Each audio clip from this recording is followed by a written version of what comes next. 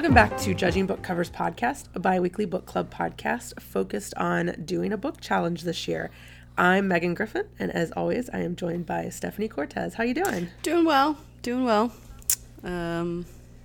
a lot of reading for the last couple days. Yes. And yes, this has been great reading weather. Yes, it really has been. I like having the time and the, kind of the desire to not really go anywhere so that I actually get the reading done. But at the same time, I'm tired of the cold and the snow. Granted, we have not gotten a lot of snow like today, like what you were saying before we started recording. We got light flurries kind of. Or I think it's snowing a little bit now, but I don't think it's supposed to be a lot. Yeah. Apparently, we're supposed to get a big storm in March. Hopefully, it doesn't hit the Midwest, too, because I'm sure they're sick of it. Yes. But I would love some actual snow. Yeah. So, before we dive into anything else, this week was my birthday. So, we are doing a book from 1988, which is the year I was born, and I am perfectly fine expressing how old I am. There's nothing wrong with 31 yet. And to celebrate more, we have brought back James Anderson of Unabashedly Obsessed and Kids on Bikes. Yes, hi, thank you. There's a comic called Four Kids and a Bank, or Four Kids Rob a Bank or something. Oh. So I was like, it's not four kids. So I had to think for a minute. So, how are you doing? I'm doing very well. I don't know if I've just been like in the house too long, or if this book, like the way it was written, made me super sleepy, but I've been like really, really sleepy. So it's been sort of surreal to read this book sometimes, because there's like some dream stuff, and I'm like, did I dream that, or like it did that actually? And I like had like, oh no, that actually happened in the book. So yeah, I've been doing okay, but I'm excited to maybe move on to something. Spoiler, I guess, for the whole thing.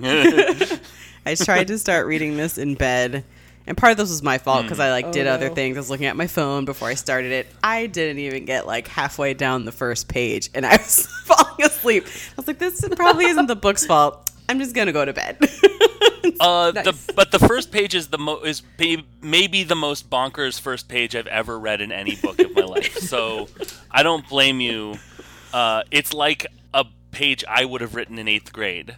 I was also very confused. The book improves, I would say, but the first page I was like, really? Okay. Yep. All right, I guess we're starting this third book in a series like this. Okay, yeah. That's fine. I've missed something in between the movie that I've seen and this book. Oh, that's me. Wait, which movie did you see? It was Interview, right? Well, I've seen much of Interview, okay. Correct. Okay. Yes, that's the extent of my knowledge. Queen of the Damned? I'm so excited to talk to someone who's seen the movie Queen of the Damned, because there's no way that it's in any way of anything other than the title. Oh, no, I haven't seen it. Oh no! Oh, but no. I read about it. I actually read a summary of it and read about the production. So before we get too far into that, we did read the 1988 bestseller Queen of the Damned, which is the third in the Chronicles of Vampire series. It apparently takes place right after a cliffhanger of book 2. Yeah, we're told. Yes, we are informed of this. Yeah, which is good, since I didn't realize this was... I knew she wrote vampire books, but I didn't realize this was like a series. I don't know why I didn't think it was a series, but yeah. To be fair, once you get past like the introduction, it does stand up on its own pretty well. Sure. No, yeah. Actually, I was actually really happy that intro, like, for not having read the Vampire Lestat or the book, or the first book, Interview with the Vampire. I was like, okay, this is easing me into not having had to read the other two, which is kind of a cool thing to do. Yeah. Though how she did it was sort of wild. So otherwise, we all would have been like, "Why is Lestat in a rock band?" I was like that question. Anyway. Yes. Because I said to my husband, I was like, "So Lestat's a rock star? Like what?" He was like, "Yeah, don't you remember from?" Because he hasn't seen the movie either, but the trailers. He's like, "That's Stuart Townsend." I was like, "Wait, I just thought that was a completely different vampire." Clearly, I did not remember the trailer at all. Can I read like the first paragraph of this? Or was it too early to read things? Because this is the most... No, go right ahead. This is the wildest way to start the third book in a series of all time. Okay, it says this. All right, I'm not skipping anything except for a poem, which I definitely want to talk about the poems too. Okay, I'm the vampire Lestat. Remember me? The vampire who became a super rock star? The one who wrote the autobiography? The one with the blonde hair and the gray eyes and the insatiable desire for visibility and fame? You remember. I wanted to be a symbol of evil in a shining century that didn't have any place for the literal evil that I am. I even figured I'd do some good in that fashion, playing the devil on the painted stage. Whew, that is some ketchup. It's like previously on. Yes. that is a perfect way to put it. Yeah, it is an interesting way to. I mean, so I've only seen Interview with a Vampire, and as I started, I actually started this as an audiobook because I was walking around Manhattan. So at first I was like, "Is an Interview with a Vampire from Brad Pitt, who is Louis?" Yep. And then I Right. was like, maybe I'm wrong because it's been at least 10 years since I've seen this movie. And then Yeah. I was like, no, I'm fairly certain. And then I realized there's a book between Yeah. that I totally didn't know Right. existed. So. Yeah. I made the realization that the vampire in Interview with a Vampire was not Lestat yesterday. I was like, oh, yeah, I got it. Like, I was Yeah. like, I know Lestat was that. Tom Cruise. Right. Right. Lestat was Tom. And forgive me, Armand was. Antonio Banderas. Antonio Banderas. Yes, Yeah. he was not I had- a boy. Yeah. No, but he Correct. was fairly young. I mean, he was fairly young. But this, Right. we can talk about the But obsession he with was- young yeah. boys. There's a lot of obsession with young boys in this. Yes. Yeah. Yeah, but- Yeah. Yep. I had the problem of not being. I couldn't picture because to me, so I've only seen the movie. I don't know how Lestat is written in Interview with the Vampire, the book, but in the movie, he just didn't quite seem. I didn't see rock star, so I was No. having a hard time with that a little bit. Like Not at all. I'm picturing Yeah. him in his like I don't know 18th, 19th century clothing and just I don't know. Yeah. I was telling my friend Aaron, who I do Unabashedly Obsessed with, about this book, and I was like, so I guess he just, like, makes this mega hit album just, like, on a whim, and I pictured him as sort of like if My Chemical Romance were, like, way bigger and also literally vampires. Oh, great way to bring in Umbrella Academy, which I've been absolutely obsessed with all week. Thank you. So, like, yeah, if, like, Gerard Way was a literal, actual vampire, like, I swear vampires will never hurt you because I am one and I will protect you. Yep. But, like, but if, like, they had the popularity of, like, a Britney Spears or a Justin Timberlake or something. I did have this, like, so this book was done in 1980. It came out in 88, so it was written Right. probably 85 to 87. What kind of band would Lestat be in? Like, are we talking a hair band? Like, yeah, Poison. I would absolutely hair metal. It's gotta be, yeah. Yeah. Some crazy hair metal. Or, like, I love it. it could be Guns N' Roses. Ooh. Like, Guns N' Roses was 87. And actually, I kind of picture a little bit of a cleaned up Axl Rose. Interesting. More like if Axl Rose was like an anime and then brought back into real life, like they sort of clean up his teeth a little bit and take out the bandana. Actually, Axl Rose isn't a bad stand-in, I think. Weird. No, I like that. Yeah. Yeah. So none of us had any Anne Rice under our belts. Correct. Right. Yes. Okay. Did any of your parents read Anne Rice? Was Anne Rice like a presence in your house? It was a presence in mine. I never read her before this, but I know that my stepdad owns all of the Anne Rice books, or at least up to a certain point. The way my dad talked about this book with me, because I was literally talking to absolutely anyone who would listen about this wild book. The way he talked about it, he asked me how I would compare it to Twilight, which I also haven't read, but I have seen the movie. So, and so I got the impression he did not have the best impression of Anne Rice. But I don't think, I never. It certainly wouldn't have been in like on my mom's bookshelf or whatever. Yeah. Yeah, I don't think my dad and my stepmom read her. I don't think my mom has. My stepfather maybe. I'd have to ask him to see if he did, but he reads like Dean Koontz read him. Oh, yeah. Stephen King. So I was like, I could see Ron maybe Anne Rice is reading probably on that shelf. this. I just don't remember. It wasn't a big presence in our house, so enough to stick with me. If you'd asked me what he read as a kid, it was those and John Grisham and yeah. Oh, yeah. Yeah. So the very, classic Yeah. 90s bestsellers. My stepdad was definitely there was a 1988 Tom Clancy book that my stepdad super definitely had, all those Tom Clancy, Dean Koontz not so much, but I think my stepdad really was stoked when Tom Clancy was like, all right, screw this fiction, let's just take a tour of this submarine and I'll just tell you what I see. I think my stepdad was like, I like this is moving in a good direction. That is amazing. We don't need characters. So the awesome thing about the Rice family, so strangely enough, I've actually read Christopher Rice before. Okay. I've read his first book, A Density of Souls. It was in my middle school library. It should not have been in my middle school library, but I read it as a middle schooler and it changed my life. It was my first gay piece of literature. So I do highly recommend Christopher Rice. I have not read any of Stan Rice's poetry outside of what's in this book, but now I am super curious. Not enough to go get a volume, but super curious. I was really sort of taken aback that every part featured an epigram by Stan Rice.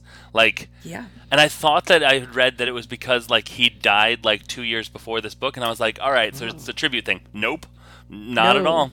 It was just, hey, it was like if I quoted, your podcast at the beginning of my podcast just because I thought your podcast was good, and I thought that And now, moving into part 2, let's start with another quote from, just shameless promotion. I am now curious if maybe it's part of an upgraded or updated version, but all of us had it, and there's no way we all had the same year. Yeah, no. I in fact had two different. I had a Kindle version up until it expired yesterday. So yes, I had the rare presence of mind to request the hard copy for the last 30 pages that I got last night. So yeah, and it both of them have those Stan Rice verses. So speaking of the versions, what was on your covers? I have a door, a reddish, purplish door, with a fancy sort of archway going over it. If you can see that. Yeah, There's I have snow. that on my snow. my audiobook. Yeah. Is that snow? Yeah. Okay. Yeah, it looks like snow. I mean, That one is the more interesting of the two I have. The other one I have, it just says Queen of the Damned, and there's a blood splatter. oh, okay. To the point. The Kindle version I had it looked like the cover of an Atari game before they realized you should show anything cool from the game. It was just cool writing on a purple background, and I was like, all right. I mean, I'm just gonna read the book. Let's get going. My hard copy though has a picture of the the Egyptian tomb. Ah, You can okay. see that. Yeah. Yeah. So we've definitely got a collection of the covers here. Yeah. Yeah. So, yeah. Yeah. Didn't realize that there was going to be a lot of Egyptian discussions and Middle Eastern discussions. That I don't know if this book could have been released in today's age, honestly. There's some comments in it, and I was like, oh. Well, there's some concepts in that we'll get to it in the fourth part about the 10%. But I was like, it felt very. It could, I'm not sure if it would have been satire or what, but there are parts of this that would have been very acceptable on Twitter in now. Yeah. Yeah. So this book is broken up over 5 parts and an introduction, which is essentially just Lestat being like, this is my book. I wrote this. I'm awesome. Everybody fucking thinks I'm awesome. Right. Don't worry. I'm not lying about it because people told me or I got it from their heads. Right. Everybody thinks I'm fucking awesome. And here's the story of how I became even more awesome. He also explains that in his book, it's going to switch from him talking to third person to other people. And I was like, I don't like this. Like, I don't. I Yep. paused. This is what, 3 pages in, 2 pages in. I paused to tell my husband, like, I don't care for this. Nope. The hardest part of this book is the first part. Yeah. Part 1 was very hard to get into. I would absolutely agree. However, the first part also contained my favorite part of the book too. Okay. Actually, I'd never made this connection until just now, and I'm not. Don't read this if what I'm about to say makes you interested. Is the only thing that makes you interested in this book. However, I feel like there's a little bit of like a Mark Twain-y sort of thing to the introduction, where it's like, hey, I'm this character, but I'm also telling the story. So anyways, I'm in the story. This story's awesome, and I'm awesome. All right, here's the story. Like, it's sort of like a Huckleberry Finn sort of like, this story's true. I told it to Mark Twain. Anyways, here's the story. Yeah, these books, this entire series is presented as they're true stories, but because they're so absurd and about vampires, and of course you don't want to actually know that vampires exist, and actually vampires aren't supposed to really tell you they exist, they're actually considered works of fiction, but they're actually real. Certainly not They release happen. hit albums about how vampires are real. Yes. Oh, Lestat, you crazy kook. What's even more funny is, so apparently there's so many books of this series, I don't even remember the number. Yeah. But like the true quote unquote sequel of this book is like, was written in 2014. So there's like the actual sequel, because like the way this ends, these books hold up on their own, except for that, like the ending of this, I was like, you're literally trying to get me to buy the next book. Like I can see it happening, and please stop. Like the entire part 5 is not necessary. But that's It's like an epilogue. It was like it is. but also like a definitely like series ending. So Lestat will return in. Right. Yes. So let's get down into it. Yeah. So as I was explaining before we started, usually we kind of go through the bulk of the story and kind of give our thoughts as we go. This book is not really set up for that. Sure. One thing I saw was that this plot is incredibly complex, and I was like, I don't know if I agree with that comment, but it's a lot. There's a lot. There's a lot. Sure, there's a lot of things that happen. Yeah, Yes. exactly. Yeah. There's a lot that happens. There's a lot of quantity, we'll say. There's like, Yeah. I don't know that it needed to be this long. No, not at all. Plus, it's not. I guess linear. Well, I guess it's linear, but like this chapter might just be Lestat talking about what was happening with him, and then we cut back to a bunch of our other main characters. So my notes, I kind of just like was like, all right, I'm just gonna skip this chapter and keep going with like the story of the twins or what they're up to there, and then I'll go back. Yeah. because it was just easier. Yeah. I basically have a list of characters and some notes about them, and then like the most basic impressions of each part. Yeah. So Once we got to the second part, and I was like, okay, so now we're just sort of scrumbling all the things of the first part together. I'm good. I have my notes on the characters. I'm just gonna strap in for the ride. I'm not gonna take notes on what happened. Yeah. Did either of you guys watch the most recent remake or retelling of, or adaptation, because it's still not a retelling, of The Haunting of Hill House on Netflix? I haven't. Wait, that was a series, right? Yes. Yeah, I watched. It's the on my first list, but I episode. haven't Okay. because I'm scared. So the mildest of spoilers, the first like 4 episodes all take place over like the same day. It's like, Okay. or it might be the first 5 or 6 episodes, but it's like from this character's point of view, then this character's point of view. Okay. Anyways, that is literally what this part Yeah. 1 feels like, is Sure. that it's all over the same few days, and Yeah. it is a bunch of characters essentially getting ready for this concert that Lestat is throwing in California, while also kind of giving some of their backstory so you know who they are. Yeah. And some or all of. yeah, the big like plot points are that like the Queen of the Dam has woken up. Yeah. She is killing some vampires, Yeah. and most people are having, or at least like every other vampire is having a dream of these redheaded twins. Yep. Right. And Christian Slater is a vampire now. Yes. Yeah. Which. Yes. Yeah. Right. Yes. I mean, he wanted to be a vampire at the end of the movie. Right. But it was right. Lestat who did it.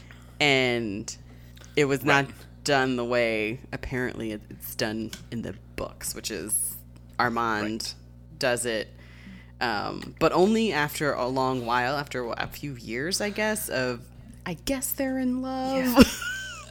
That They was my are in love. I truly believe Armand and Daniel, or at least Armand loves Daniel Yeah. as much as a vampire can. Yeah. And That was I think my it's reciprocated. That was my second favorite portion of the first part. It felt like it could have not necessarily I felt like it was the most robust story. And I was really happy because at the time it was also the longest part, and I was like, yikes, if this had not been at least mildly compelling, it would have been a long slog. Personally, I'm not sure how the rest of the group felt about it, but I thought it was, I at least was like, okay, I know both of these characters, cool, got it, all right, I can follow this. Yeah. I can pinpoint where in the city I was when I started this section.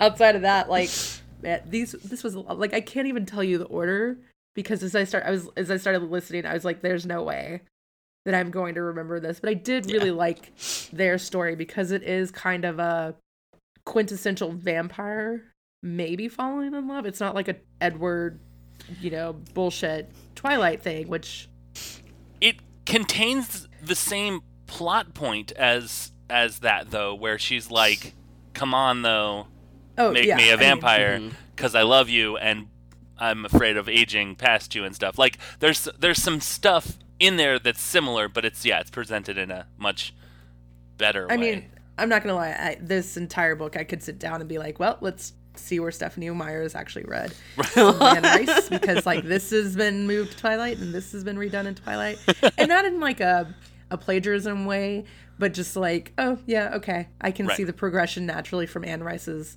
vampires to Stephanie Meyer's vampires. But Armand is a child in a sense, right?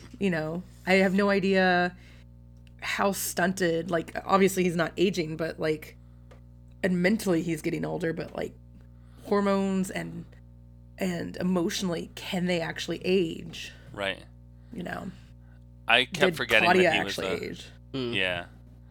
I kept picturing Antonio Banderas. It was really hard for me to. They kept being like that little redheaded child. I'm like, right, grown up Antonio Banderas. He is older and he has long black hair. You say young redheaded child. I hear Antonio Banderas, and that's fine for everyone. And that's just how it is. I didn't remember that it was Antonio Banderas until I like looked it up later, because I sat down and was like, when the hell did I actually watch Interview with a Vampire last? And where can I find it online? Yeah. But Queen of the Damned is not streaming anywhere. I did check. No, it's not. Check. So disappointing. But I read the review or the summary of it, and oh man, I can understand why everybody hated it. I watched the trailer and could understand. I was like, oh shit. So part one basically opens up. There might be something beforehand with Marius and Pandora. And Marius has been tasked with guarding the Queen and King of the Damned for like several hundred years. Mm-hmm. I don't think he's hit 1,000 years of it yet, but it's definitely been several hundred years. And all that they really know about them is that they're kind of the first vampires, or at least they're proclaimed to be the Great Mother. Right. And that like Lestat's basically the only person who's visited in the last maybe the entire time that Marius has been there. Right. And I got the impression that he had sort of tasked himself with this. Like, it was sort of like, he's like, all right, I'm going to do this. Everyone was sort of like, you're still going and visiting. Because, like, I got the impression that everyone was sort of like, they're statues. Yes. They're literally just sitting there, statues. And you're talking to them and, like, worshiping them, basically. So that's kind of... That's still something you're doing? Okay. I mean, all right, I guess whatever, but yeah. So I think in the book prior to this, because there's a couple end names, and I was like, all right, I got to get everybody organized. So there was someone else. There was a guardian set to watch over them. The guardian tried to kill the king and queen. And so Marius was called by the queen. So do we know how they ended up as statues? So, because I was like, did I miss that? It is okay. If I missed it, we to can not get get to into it the when we origins get of the there. vampires yet, but essentially, when we get to the origins of vampires, remind me Okay, of that, okay. and we'll get into it. So yeah, they're basically he prays to them. He treats them like they're gods. They are living statues. They are technically, and they've got a TV Right. because wa- like they Lestat's watch- everywhere. Right? Yeah, they watch Lestat music videos all day long. Which are about his songs are about them, calls them by name. Right. He's basically telling the world vampires are real, but no one, I mean, who's going to believe He that? wants them to wake up. Yeah. Yeah. And he went there and he did wake them up once Yes. and almost got killed Yeah. for it. Yes. Yes. Him and But that's how Akash. she knows that he exists. Yeah. Him and Akasha fed off each other and Enkill was like, oh no, and almost killed him. Yeah. Right. Which I love. So she does wake up. She hears Lestat. She wakes up. And she kills her king on kill because she's just tired of him. Like, literally, Yep. it's been 6,000 years with the same person. Yep. I get it. Also, I really do. What's he doing? He's not trying to wake up. Like, Yeah. Yeah. I mean, Marius is over 2,000 years old and, like, at one point met Pandora, whose I think name was Lydia at the time. And, like, they're really in love, but also they get really sick of each other and separate a couple times. Yeah. And also maybe he's in love with Armand. Armand. Did he Oh, create yeah. Armand? Yeah. So it's, like, this really weird, like, dynamic of, like, vampires are definitely all these, like, poly people, and it's Yep. perfectly fine. Yep. But also, like, the queen can't be. She's like, you're dead. I'm done. Yes. You're You're not go trying. Away. I think she tells Lestat that Enkill wasn't trying. Like, he didn't have any drive because she could hear things even when she was a statue. And she could, like, transport herself into basically the body of someone else to experience the world through them. But he wasn't doing anything. So she's just like, you have no drive. I am done with you. Which, like, when you get their backstory, I got a lot of comments on this queen. Oh, yeah. So, but he never seemed to have drive. Let's be honest. No. Right. No. So, we also get so she wakes up, she kills him. She also like buries Marius Poor under guy. ice. Under, like, the chamber. Yeah. And, Yeah. yeah. Ice in the chamber, Which, destroys like- it. Yeah. The rookie, the naive, poor sweet boy. I was like, oh well, he's dead. I literally wrote in my notes, she kills him like an idiot. I mean, to be fair, you bury someone under the ice, you don't expect them to come back anytime. He couldn't soon. get out by like- himself, so it was only a matter of time. Yeah. I'm still down here. I'm just Yeah. badly injured. The only other story that I wrote down I got a lot of lists of characters, but Yeah. the only other one that I wrote down that seemed important was Jesse. Jesse. Mm-hmm. That was my chapter. That was the best chapter in the whole part. I want the Hers book is- to just yeah. be that one. That story into a novel would have been Just what I would have Jesse's preferred. story? Yeah. Or Just the, the entire origin of the vampires. If it had been any one of those, Yeah. if that had been this entire book, would have loved it. Yeah. Would have been fine. Just more Talamasca tales and stuff. Yeah. I would have Yeah. been all about that. So apparently the next book has more Talamasca. But I don't want to Noted. read it. But Because the vampires keep, like, Armand, when he hears Talamasca, he sneers, and other ones, like, they make faces. I'm like, why? What did they do? Ugh, but so I'm just going to check apparently on when I Wiki. was looking this up, Marius, whoever sired Marius, Uh-huh. I didn't write down his name, it's because it was not going to be pronounceable. He's the one who created this group. Oh. And so I was like, oh no, I'm curious, but not that curious. Right. Yeah. Yep. No. I would love to read more about Jesse and more about Talamasca written by almost anyone else. Yes. Which is not, Anne Rice is not a bad author. No. Which is funny. I had a couple people on my Goodreads that had her down for like Never Gonna Try Again and a couple other like categories that I was like, has there been Anne Rice controversy? Because I didn't know of anything. And a quick Google search, all I found was she came out against Christianity. I mean, she still considers herself a Christian, but also like completely like yelled at the organized religion. And there was the fan fiction thing too. That that which one she, made me roll she my eyes basically so walked hard. back too. Wait, what was she, the fan fiction thing? she was like, "Don't do fan fiction of my stuff because you're ripping off my stuff. Get your own stuff." Okay. And yeah, then like she was like, it's copyright laws, blah blah blah blah blah. And then 20 years later, she was like, I thought it was going to be a much bigger deal against my career. Fan fiction's fine. Do what you want. I would like to make original characters, but if you use it as like a transition between loving something, writing fan fiction, and then making your own characters, that's cool. That's cool with me. There's just, as someone who does write fan fiction and someone who does write novels, it is so much easier to be like, hey, here's this collection of characters that I have that I don't have to flesh out anymore. Right. I'm going to write a story about them today. Oh, it's so much fucking easier.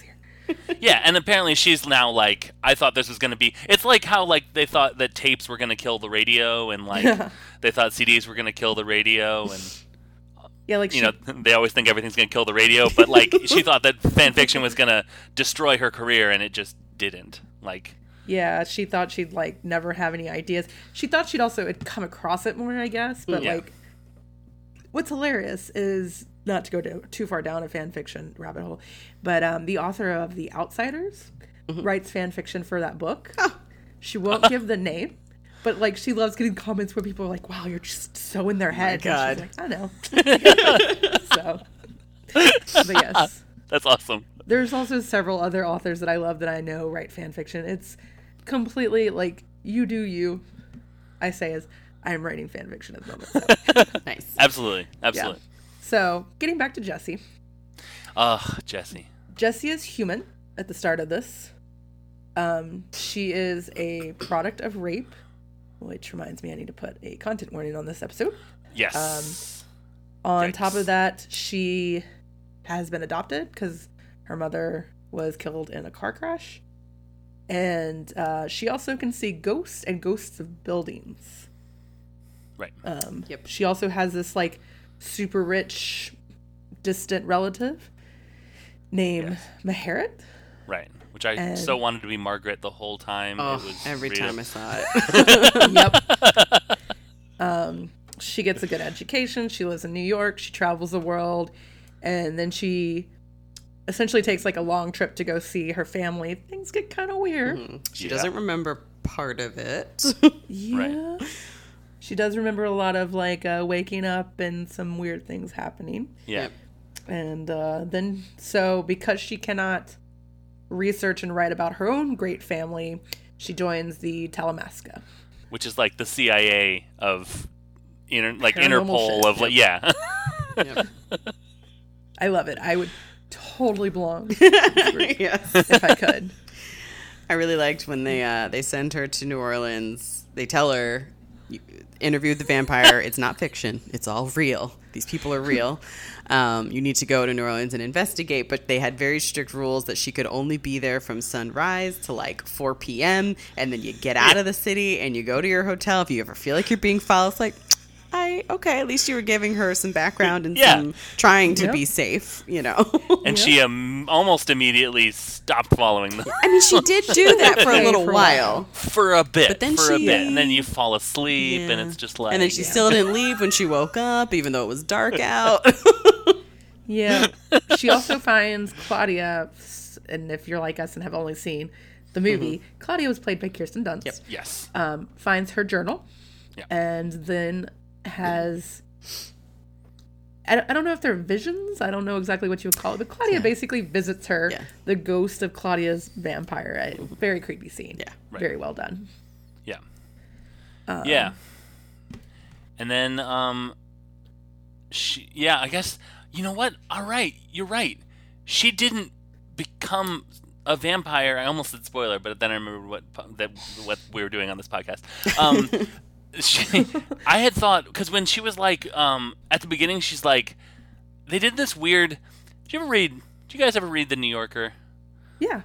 You know how in The New Yorker they'll be like, here's the situation, and here's this main guy, and here's what he's trying to do. And then it'll be like a paragraph break, and it'll be like, he was born in 1952, and they do like his entire life story up until the point where they started the article. that was what they did with Jesse's story. And if it hadn't been such a cool story, I would have been like, this is ridiculous. But like, they're like, she's like, I'm going to the concert, even though Maharet, I was like, who is that? And the Talamasca said not to. I'm like, what is? Like, who is the Talama? What is that? Yeah, I was like, is this a word I don't know? I did like Kindle look up. And then she's like, she liked to drive fast and recklessly, and I was like, that's vampire stuff. I know vampires like to drive their cars fast. So I was like, she's certainly a vampire. And then they talked about like when is his name like Mael? Mael? Yeah.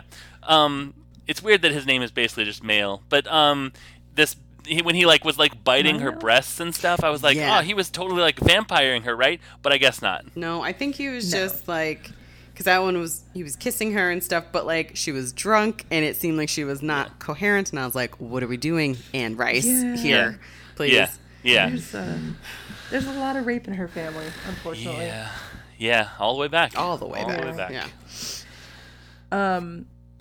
Is there anybody else we want to discuss within the first part, other than like the twins' dreams? The old dude, the KH name. You ever? Kamen. It's weird to talk about a name. It's Kamen. Yeah. Okay. The K silent. No case. His character was probably the one that changed the most over the course of the book. Like, it had rises and falls and like all sorts of loops and stuff. I thought his was like, if she'd done more with it, I would have been more compelled. I thought it was interesting that he like basically came out of a haze of not remembering who he was. Right. Yeah. And then suddenly remembered like who he was, and it was not a great thing to remember. Yeah. So. Yeah, he is also roughly 6,000 years old. Right. And, he's like number 3. Yep. Yeah. Super tormented.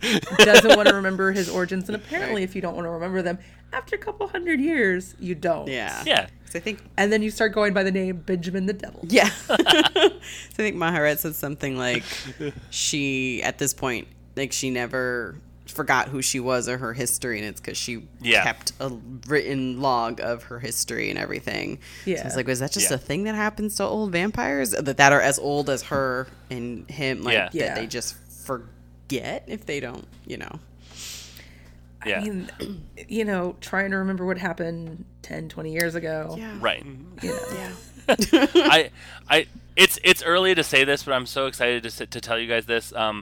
So in foreshadowing this, because I was reading it and thinking about it and whatever, I tweeted the other day vampcestry.com because I just got into the big reveal, like the kind of climax of the book, weirdly, where she's like, check out this family tree room, and everyone's like, dang, that's a big family tree room. Yeah, that was awesome. So vampcestry.com is something that I was really, really proud of. You should get it now before the Hulu thing comes out. Yep. Before this comes out. Because, like, I think they're in the process. You were telling me that, Stephanie, that they're in the process of making this like a TV show for Hulu, and then vamp it up enough so that Hulu wants to buy it from you. All right, that's called a business plan right there. Question mark, question mark, question mark. Hulu buys it. I got it. There you go. We also learned he's immune to Akasha's attacks. Right. The older you are, the more immune you are to that kind of stuff. Yeah. And if you're young, she will just burn you alive. Yeah. She doesn't even have to be looking at you. Nope. She just has to be thinking of you. Yeah. Yep. Yeah, it's like this invisible force that's kind of going around and just killing all these vampires. Yeah. And a lot of these stories in the beginning are just like random people that you're like, okay, you sound really cool. Oh, you're dead. Yes, Yeah. Yep. I definitely thought Baby Jenks was going to be more of a character, and then she was like, and then she died. I was like, oh, okay, all right, I guess next story. Right. Yeah, because I was like, there has to really be dead. like a young one. She's dead. Yeah. She's not trapped in ice dead, right? Right. She's like, I'm dead. Are you though? Oh, you are. Okay. Sorry to question you. So the running theme through all these stories again is that they're having dreams of these redheaded twins. Right. I say redheaded stepkids, but that's not what they are. And it's like visions of them going through the like kind of living life, getting raped, getting tortured, different things, that just one does. holding organs Yes. in hands like brains and Yeah, hearts and stuff. Yeah. Burned bodies. Yep. All sorts of things. Very Not great. lots of organs got eaten in this book. Yes. Like lots of, to the point where I was like, "Yep, yeah, no, you ate the brain. Got it. Cool. Let's move on." Yeah, I am very curious about so what I gathered from these vampires, they can see in themselves in mirrors. They don't Yeah. have to be invited in. Yep. Nope. They have heartbeats. They are afraid of the sun. They have heartbeats. What was the other one? They They breathe. maybe don't have sex though, I don't know. because there's a comment with the king and queen after they get turned into vampires, like maybe they can't have sex. But Lestat definitely has sex with the queen of the. I mean, he's like, "We were lovers. What's up?" Yeah, and I thought his Yeah, mom like, was his it's- lover too. There Yeah, was. it's yeah. very there's some. weird. Like, I don't know. I was complaining to my sister about this because I was like, "These are not the vampires I know. First of all, they don't breathe. They don't have the heart beating and stuff." And she said that she brought. I have not read Twilight. I have not seen the movies, but she You brought guys up. need to read and I watch Twilight. Don't want to. No, I've seen all the movies, so I will say that Alice Forever, but I haven't read any of them. Alice is the best. My sister. She brought up Twilight, Stephanie Meyer, and this, and like if that's supposed to just explain how vampires can have sex, and I was like, but I never had that question of how can they?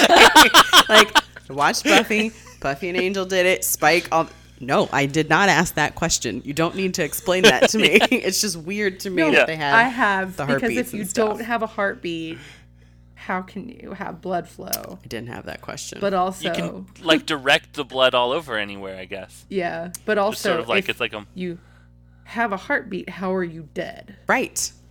How do you So, see? like- Like, yes, in your breathing. Like, Great call. Yeah. because then I Great also call. had the question of, so some of these, they're Egyptian, but they don't have brown skin. Like, they are all white. This felt like a very, Well, that was because of but that So- was weird.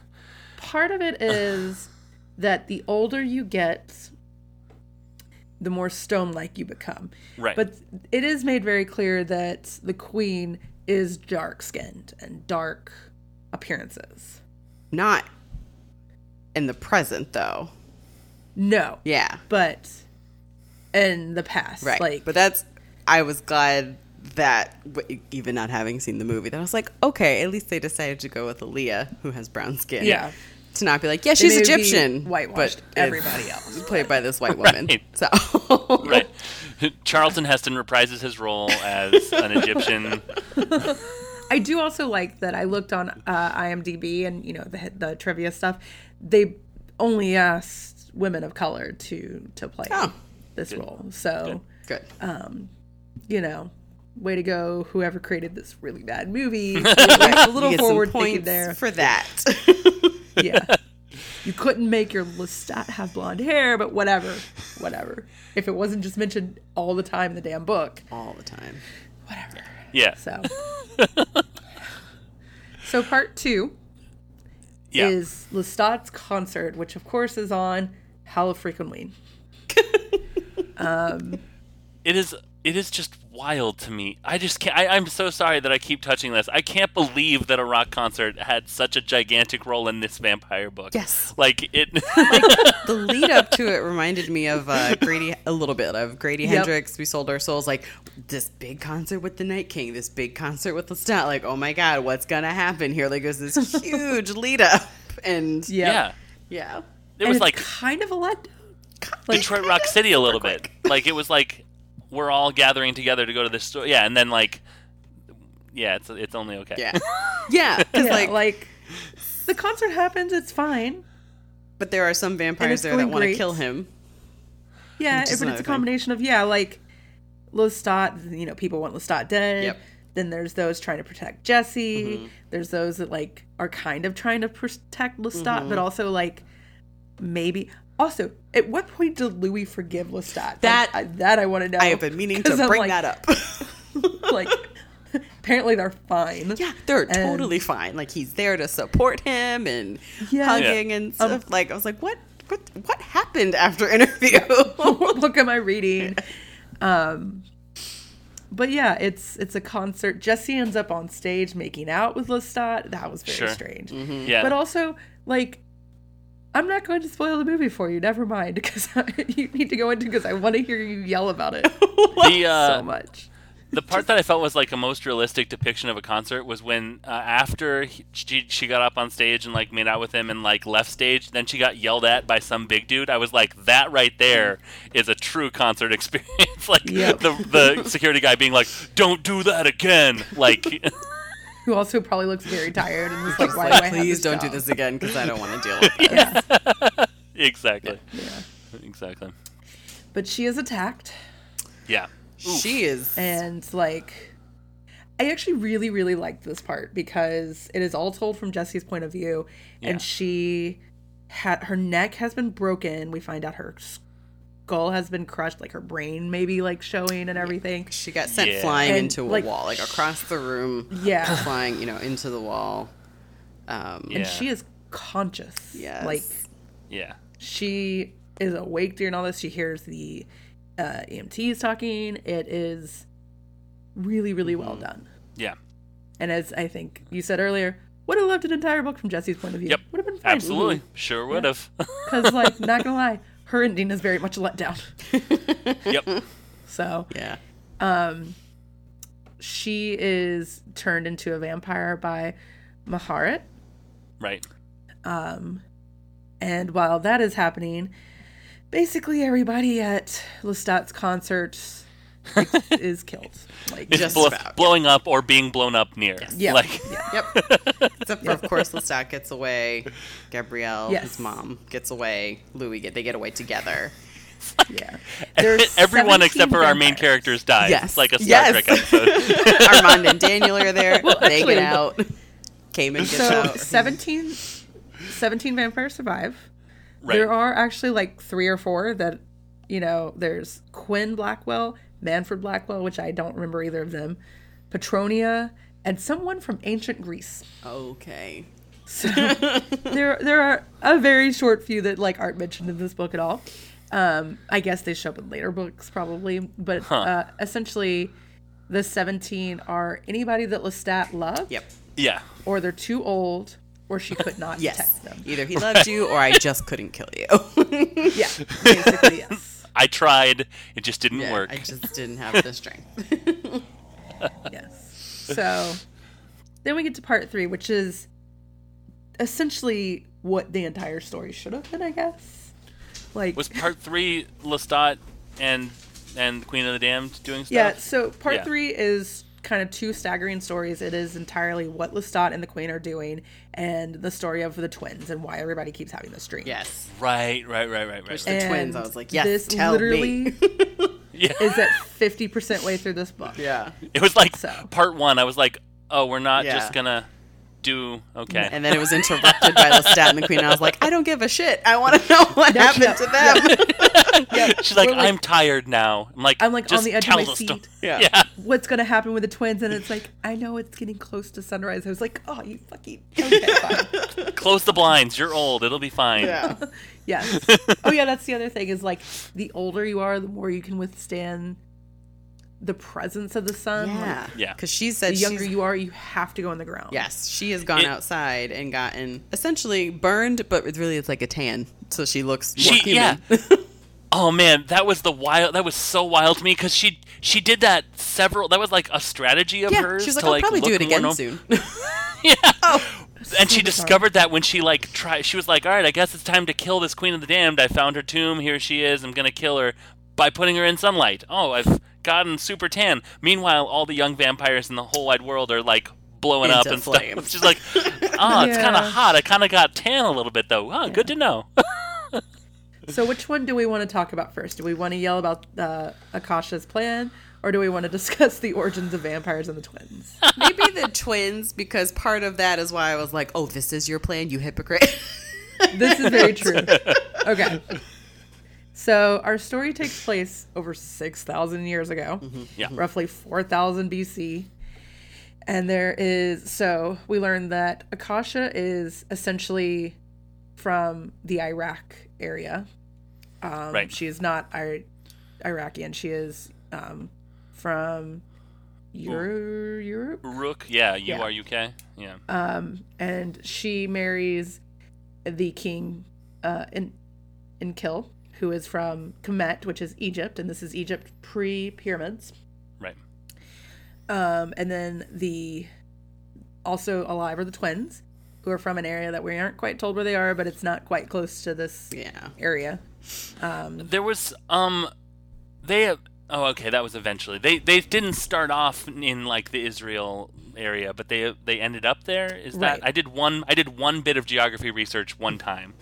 Yeah, we're trying to like old world this entire thing, and then there's some comments about like how terrible India is, and I was like, oh, please don't. And so Akasha and Ankill are trying to get their essentially constituents, kingdom, whatever, to stop being cannibals.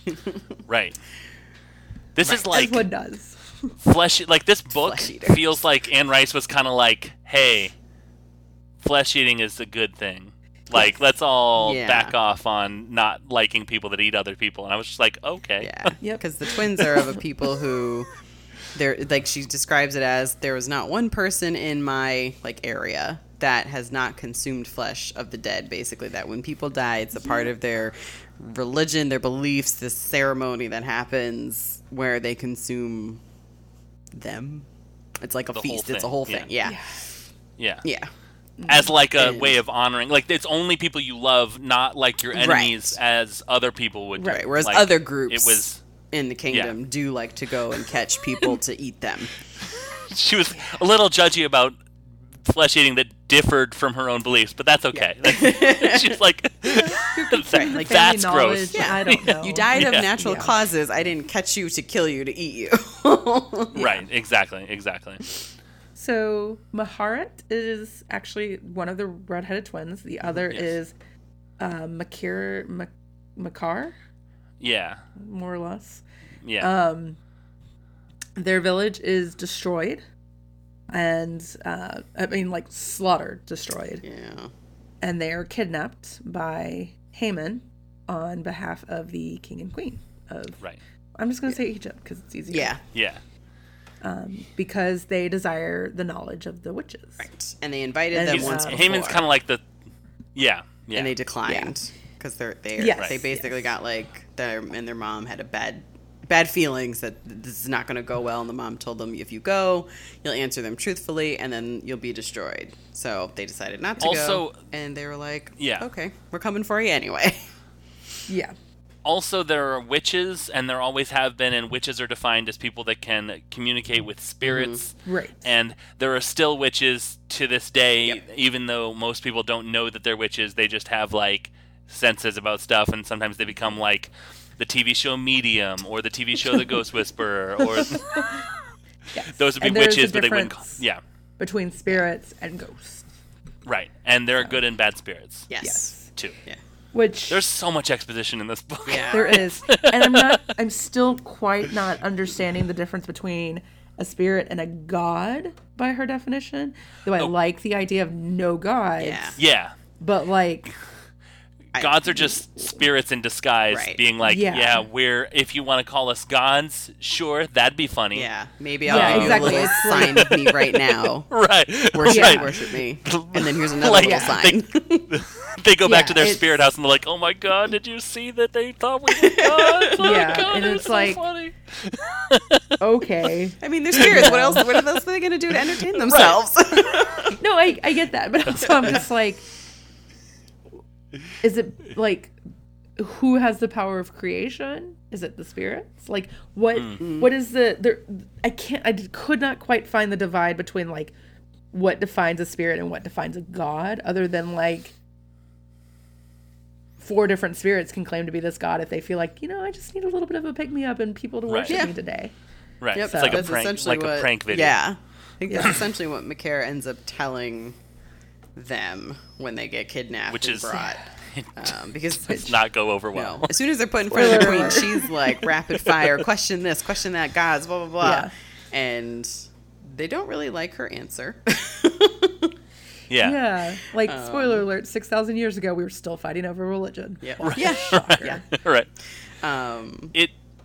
They did a weird thing with the queen, though, where, like, I got the impression that she was believing a lot more and that she was a lot more savvy than like her. Like she would like do this thing where she'd be like, "Oh man, that's a real bummer." Wait, no. My official decree is I don't believe you. You're lying to me. Like she's like she is accepting it and like then turning it into, well, if you're gonna say that, then officially you're lying. Yeah. Even though I believe, I clearly believe Right. you. It was So kind of cool. she- Kind of coolly written.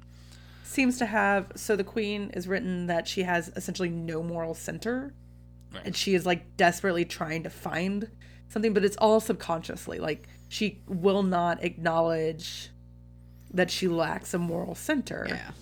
and just kind of embrace that and just be evil. Yeah. But instead, Yeah. you know, Because the twins, I mean, you're still going to be evil either way, Right. but like, Right. as we can instead, she's like, this is where I'm getting my moral center, even though I don't quite believe in it. Right. But hey, it's a guide. see. Right. Right. And And the twins see through her because when they get kidnapped and everyone is slaughtered, the king, I think he's there and he basically says it's because you're flesh eaters, but we didn't, because they were literally about to eat her mom, like her dead mom's Right. brain and stuff. Like They had when her got mom all caught. cooked up Yes. in the crock pot, and they just pulled Right. off the lid, and then they get attacked. It's like Right. the worst time. But cannot because use you're my crock pot for right.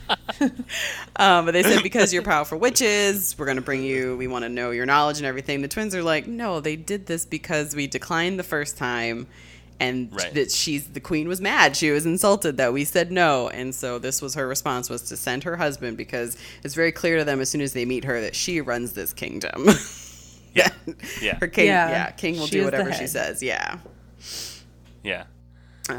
Yeah, it is. She is a fascinating character that I wish this entire origin story had been its own book, because Yeah. Sure. I wanted a deeper dive into who she was. Yeah. Tell me more about her And where she why came from. It makes her more Yeah. horrific. What happened? Because it seemed Yeah. like, so when she asks to speak to the twins alone, and she's still asking questions, and finally, Amel, I guess is what that spirit's Yeah. name is. He Yes. comes and he like throws one of her old, like lost necklaces at her feet, and then her dead mother's necklace that she was supposedly buried with, at her feet. Right. And I wanted to know more. I mean, seeing your dead mom, like your dead mom's necklace that you thought she was buried with, that would definitely be shocking. But I kind of felt Yeah. like, is there Sure. more to this about her mom dying? Like, because she really wanted to know. She asked maybe a couple times where you go when you die, and the twins couldn't answer because the spirits just don't know. And They it don't seemed like understand she Don't have a really wanted concept to of that. know. Yeah. Exactly. Yeah. So Which makes me wonder if there is no afterlife, or, what. Knowing Right. that Anne Rice is a Christian and follows Christ, Mm-hmm. and yet maybe writing a story with no afterlife is really kind of fascinating. Yeah. But yeah, like, it also kind of, or I think it actually directly says that, like, these spirits can't go into, I just forgot the word. If her mom was buried with it, then they yeah. could not get it. So Right. it had to be They can't go through stolen, stone. or she was not actually married or buried with it. yeah, Right. that like her dad had it or someone else stole Yeah. it. Yeah. The priest swiped it. Or Yeah. Something. Yeah. So they are thrown in jail, condemned, and as punishment,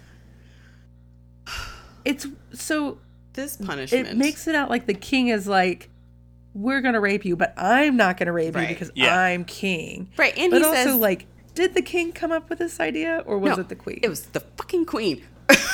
He says Yeah. something like, Yeah. the queen wanted him to have mercy on them, so they're not going to Yes. like Right. execute them. But this was But we're gonna. totally, if not all her idea, she definitely suggested enough until he came to that conclusion because she wanted him Yes. to. Like, she was absolutely Right. in on this. This was the decision to have them raped in front of everybody. Yeah. It was like you have this is how much power we have. Mm-hmm. We can take these powerful witches and do whatever we want to them. Yes. And we had, what's the guy's name? Hey, Smithers. Haman. Yeah, Cayman. He had previously remembered doing that. yes. And we had sort of gradually revealed that they were raped and that they were raped by this guy. And then to have it be like, and that he did it at the king's behest and whatever, it sort of was a weird, cool kind of cool is sort of a weird word to use, but like it was like a gradual like kind of like how to serve humans, how to like it's like you thought it was one thing, then you thought it was another thing, then it turned out it was like this third thing where like is he good or is he evil like the king and queen, or is he this like gentle guy or whatever, or something in between, I guess. But like it was that scene kind of got played like 4 or 5 times in different contexts, which was sort of an interesting thing to do. Kind of unfortunate that it was a rape scene, but I guess at the end of the day, it's kind of realized that like he wants to resist and maybe doesn't like working for the king and queen, but like doesn't want to die as well. Right. So he does do it. And they're also told that, like, if you use magic or try to call the spirits to stop us, like, we will actually kill you. Yeah. Right. And, like, I don't know. In my mind, I don't know. Not a road I want to go down, but I would have called the spirits and been like, fuck you guys. Try to kill me now. You know, whatever. I mean, because there's a big fear of death in this book. Like, there's a big, like, no one is cool. Like, I mean, I know that's a weird thing to say, but, like, if you were immortal, I guess you'd be afraid of death. What I said is ridiculous. But, like, I think that everyone was sort of, like, Haemon was, like, depicted several times as, like, he had the shadow of his eyes, like, he didn't want to get killed because he didn't follow orders. And, like, everyone's like, look, I don't want to die if we kill this queen and like it kills all the rest of us. We don't want to do like everyone is sort of motivated by a fear of death, which is sort of a theme, I guess, in the book. Which like part of me was like after so many years, I just want to sleep. But I guess like I think Haemon was sleeping for several centuries. Yeah, he doesn't remember. Book. He essentially got like a reset, sort of. Yeah, like. But it respawned in Greece and he respawned in Paris. Yeah. It does feed into what seems to happen in most vampire stories, that like if you kill someone, everybody that they sired is going to die. Right. Is at least the theory. Mm-hmm. And since she is the queen of all of them, and I think it gets explained that they think that the young ones will die immediately, and then the older ones will kind of wither away. Right. Not probably not much Which time, is cool. but yeah. I like the hierarchy of this. And like it's like last hired, first fired. Sort of. Yeah. It very much is. So after all this happens, they're cast out into the desert. They try to call the spirits to kind of give them like a safe way home. Right. And then Maharet realizes she's pregnant with Haemon's baby. Right. And it's totally like, you know what? We just lost our mom. Let's get our family back to 3. Yeah. I want to have this baby. Like, get us home safely so I can have this baby. Right. And then so they go back to where their kingdom was, and which again their entire village was slaughtered. So these like people have come down from the mountains or whatever to kind of like take over this land. They accept them. Like they are essentially getting back to regular life. Right. They get helped along the way too, I think, by another group of people, not quite at their old location. The like, Bedouins. Yeah. Everything should be fine. Help them. They're getting ready to, this baby's born. They name her Miriam. Like, life is good. They're getting ready to do this pilgrimage that they do with all babies. And then Haemon shows back up. Great. And is like, I'm sorry. I Hey, have guys. to kidnap you guys again. And she's like, but this is your baby. Like, let's not do this. And he's like, okay, look, so you guys left. And Amel like tormented the shit out of us because he was pissed that they like specifically him at first. Me specifically, too. yeah, exactly. Yeah. And it's like tormented the king, the queen, and Haemon. Yeah. And it's like because part of me was like, oh, I feel bad, but also you totally fucking deserve this. Yes. Like, because one of Amel's things is it can like he claimed way back before this happened, before they first got kidnapped, was that he could draw the blood of humans, and he did it to their mom, and they saw the little bite marks. And I want to say Haemon shows up with a bunch of bite marks on his person. Yes. Yeah, he's scarred up. Yeah. It's a vampire spirit, so just bear with us. It Yeah. it does get weirder. Yeah.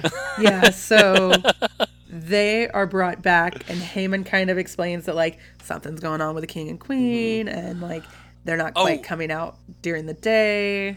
And he says they went to go basically like do like a Ghost Hunters TV show like in his apartment. Yep. Where they're like, all right, that's we're gonna lock ourselves in here and check out these ghosts or whatever.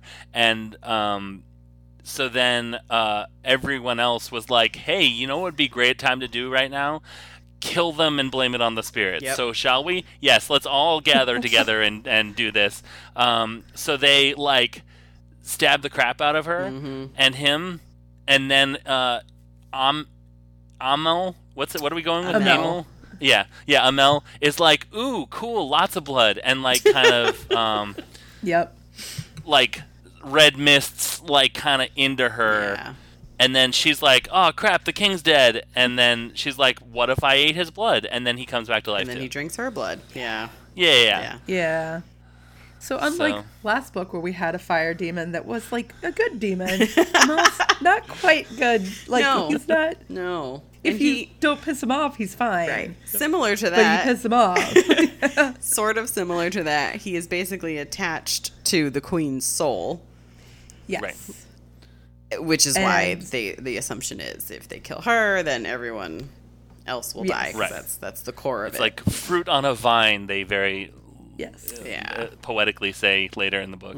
It's like a dark core. Yeah. Yeah. And they've basically called the witches to be like, get it out. Yeah. What's happened And also to like us? we're so hungry. Like Yeah. we've killed like 4 or 5 people each Yeah. a night. The only thing we Also, eat we is can't have sex. Like Blood sounds so really weird. good. Can you just like, is there a root we could have or Yeah. some sort of ointment? Yep. and so And they this give is them an where- answer though. Like they give them a solution. You kill yourselves. Yeah, you could kill yourselves, right? Because they basically say that Amel wants you to go and make other blood drinkers, and they are absolutely horrified. They can't afflict anyone else with this. But they're like, okay, so walk into the sun. No, Yeah. okay. Right. You got 2 options here, you know? What do you want me to tell you? Yeah. And that's kind of what leads back to them becoming living statues, is that the more that they feed on people, create vampires, and spread it out, Yeah. the less that they're Oh, yeah, that needing makes to sense. feed. Okay. And essentially, like, Because- the less that their life is kind of, and not kind of important, but like, they can go long periods of time without feeding. So they kind of collapse in on themselves. I mean, like, Haman, takes a, several century nap. They're living statues. Like, it's all kind of, Is that why know- she was killing all those vampires so that she could grab a bunch of her blood back into her like spirit I thought she dispersion? was just It's like killing them to Horcrux start stuff. over. Like Yeah, I'm she's trying to not kill. sure why she, like, decided to kill a bunch of fucking vampires. Like, that I still don't get. I thought it was just like, because why, other than just, like, she's like, you know what? Everything sucks. All this is bad. Fuck you guys all up and bye. Like, I think it really was- don't. I'm not going to be able to find it because this book is 1,000,000 pages. But I thought it was also that she says something about killing all of her children. Maybe it is related to her being somewhat horrified when the twins tell her that this wants you to go and make other ones. Yeah. Right. And then she did, but the reason she didn't kill everyone was because she was in love and wanted Lestat to love her, and she couldn't very well kill the Yes. people he loved because then he would never love her. Yeah. Thing. Logic. Yeah. He was such a good musician. That album was really good, you guys. Like it Oh, Pure God. artistry. But also, this is why, like, the older vampires feel harder and smoother and more Yeah. stone-like, is because Right. it Interesting. is spread out from them. Because there was a far. mention at one point of, like, I want to say vampire wars or wars against Yeah, her and him. so- And that's why I was like, was there a spell that turned them into stone? But I thought it So got mentioned in the second book. And I was like, I'm not reading that. So Akasha turns Haman into a vampire, who then turns Right. Makar into a vampire, who turns Maharat into a vampire. Right. And they apparently get a vampire army and go and try to stop them, which is then how she ends up separating the twins. well, and then But they before also that, she also, like, steals one's tongue and one's eyes. well, she doesn't get to steal either of them because they quickly, you guessed it, eat them. Yeah. Which, I mean, yes. Yes. because I think that gets mentioned like early-ish in one of the someone's Yeah. dream Yeah. is that they cut her tongue out, but then she ate it, and I was like, what? Yeah. And then I was like, oh, Like this someone makes sense. finds a note and then you eat can't it. taste it. So like, But then I was Right. like, how big is your tongue? Because that seems like a lot to it's swallow. huge. It's like, yeah. Did you chew Yeah. it? Yeah. But also like your eyes. Nope, I'm good. I'm Oh so my good. God. That sounds slimy as hell. And then, like, Which- I'm sorry, can we really quickly say, so then later Maharet was like, so then I got some other one's eyes and was Just like, put them cool, in my head? my eyes. Yep. Yeah. How? Did that work? She still can't see. Like they Can make she mention not? that she's not quite looking at anything. Really? I thought it was 'Cause because there- the at eyes one were point, dying. One of them. That's it. I her thought eyes, she like, could I guess see, she's trying but, to keep like- up. I don't know. There's a lot of weird shit. In this Yeah. book. I thought she could see, like, with a fresh pair of eyes. But then as Maybe Me that's too. it. dies, Maybe Like, as they she get needs closer to another dying, she person's can't. eyes. I'm not going to kill you, however, it's much worse. Yes. But yeah, so. Or I'll kill you first. Maharat's You're daughter- a donor. Yeah, I checked your license. Yes. So Maharet. Okay, so then Maharet and Makar are separated. They're put in one sent to the east, one sent to the west. In, like, Maharet- stone Yeah. Like, tombs, essentially, capsules. type of thing. Yeah. Yeah. Makar actually Sarcophagi. goes into the ground for like I don't know how long, it doesn't quite say, but for a long time. And Maharet goes and actually watches over her daughter, and her daughter becomes the like sole point of like the great family. Their which- last name wasn't great, right? It was just No, like no, it's a no. big family that it's Yeah. like great. It's like It wasn't the like great Maharet family. Great. My guess is Like it's like her- this family that can actually trace its lineage Right. back and is like Only- probably Right. super rich. And Only just, through the like- women, though. Yeah. Right, right. Which actually, the reasoning behind that, I was like, that makes sense. It does make sense. Like, because I know There are you parts of had this that I was like- child. yeah, exactly. Yeah. There's I not think it any that also- I know of in a woman's life, like you know. yeah. Like I think it also represents like humans and vampires living together, like kind of in some form, and that makes it. I don't know. There's a lot going on. This book, like, you need like a Yeah. month to go chapter. We could have gone chapter by chapter, Yeah. and still would have so. And much we will on our new podcast, Page a Day, Queen Queen of of the the Damned. Damned. I have considered doing a page a day podcast because there's a minute by minute podcast, Yes. but also There's at the a- same time I'm like I oh, can't. shit. My friend James is doing a page by page American Gods podcast, which Oh, is cool. really really cool, called The World Beyond the Tale.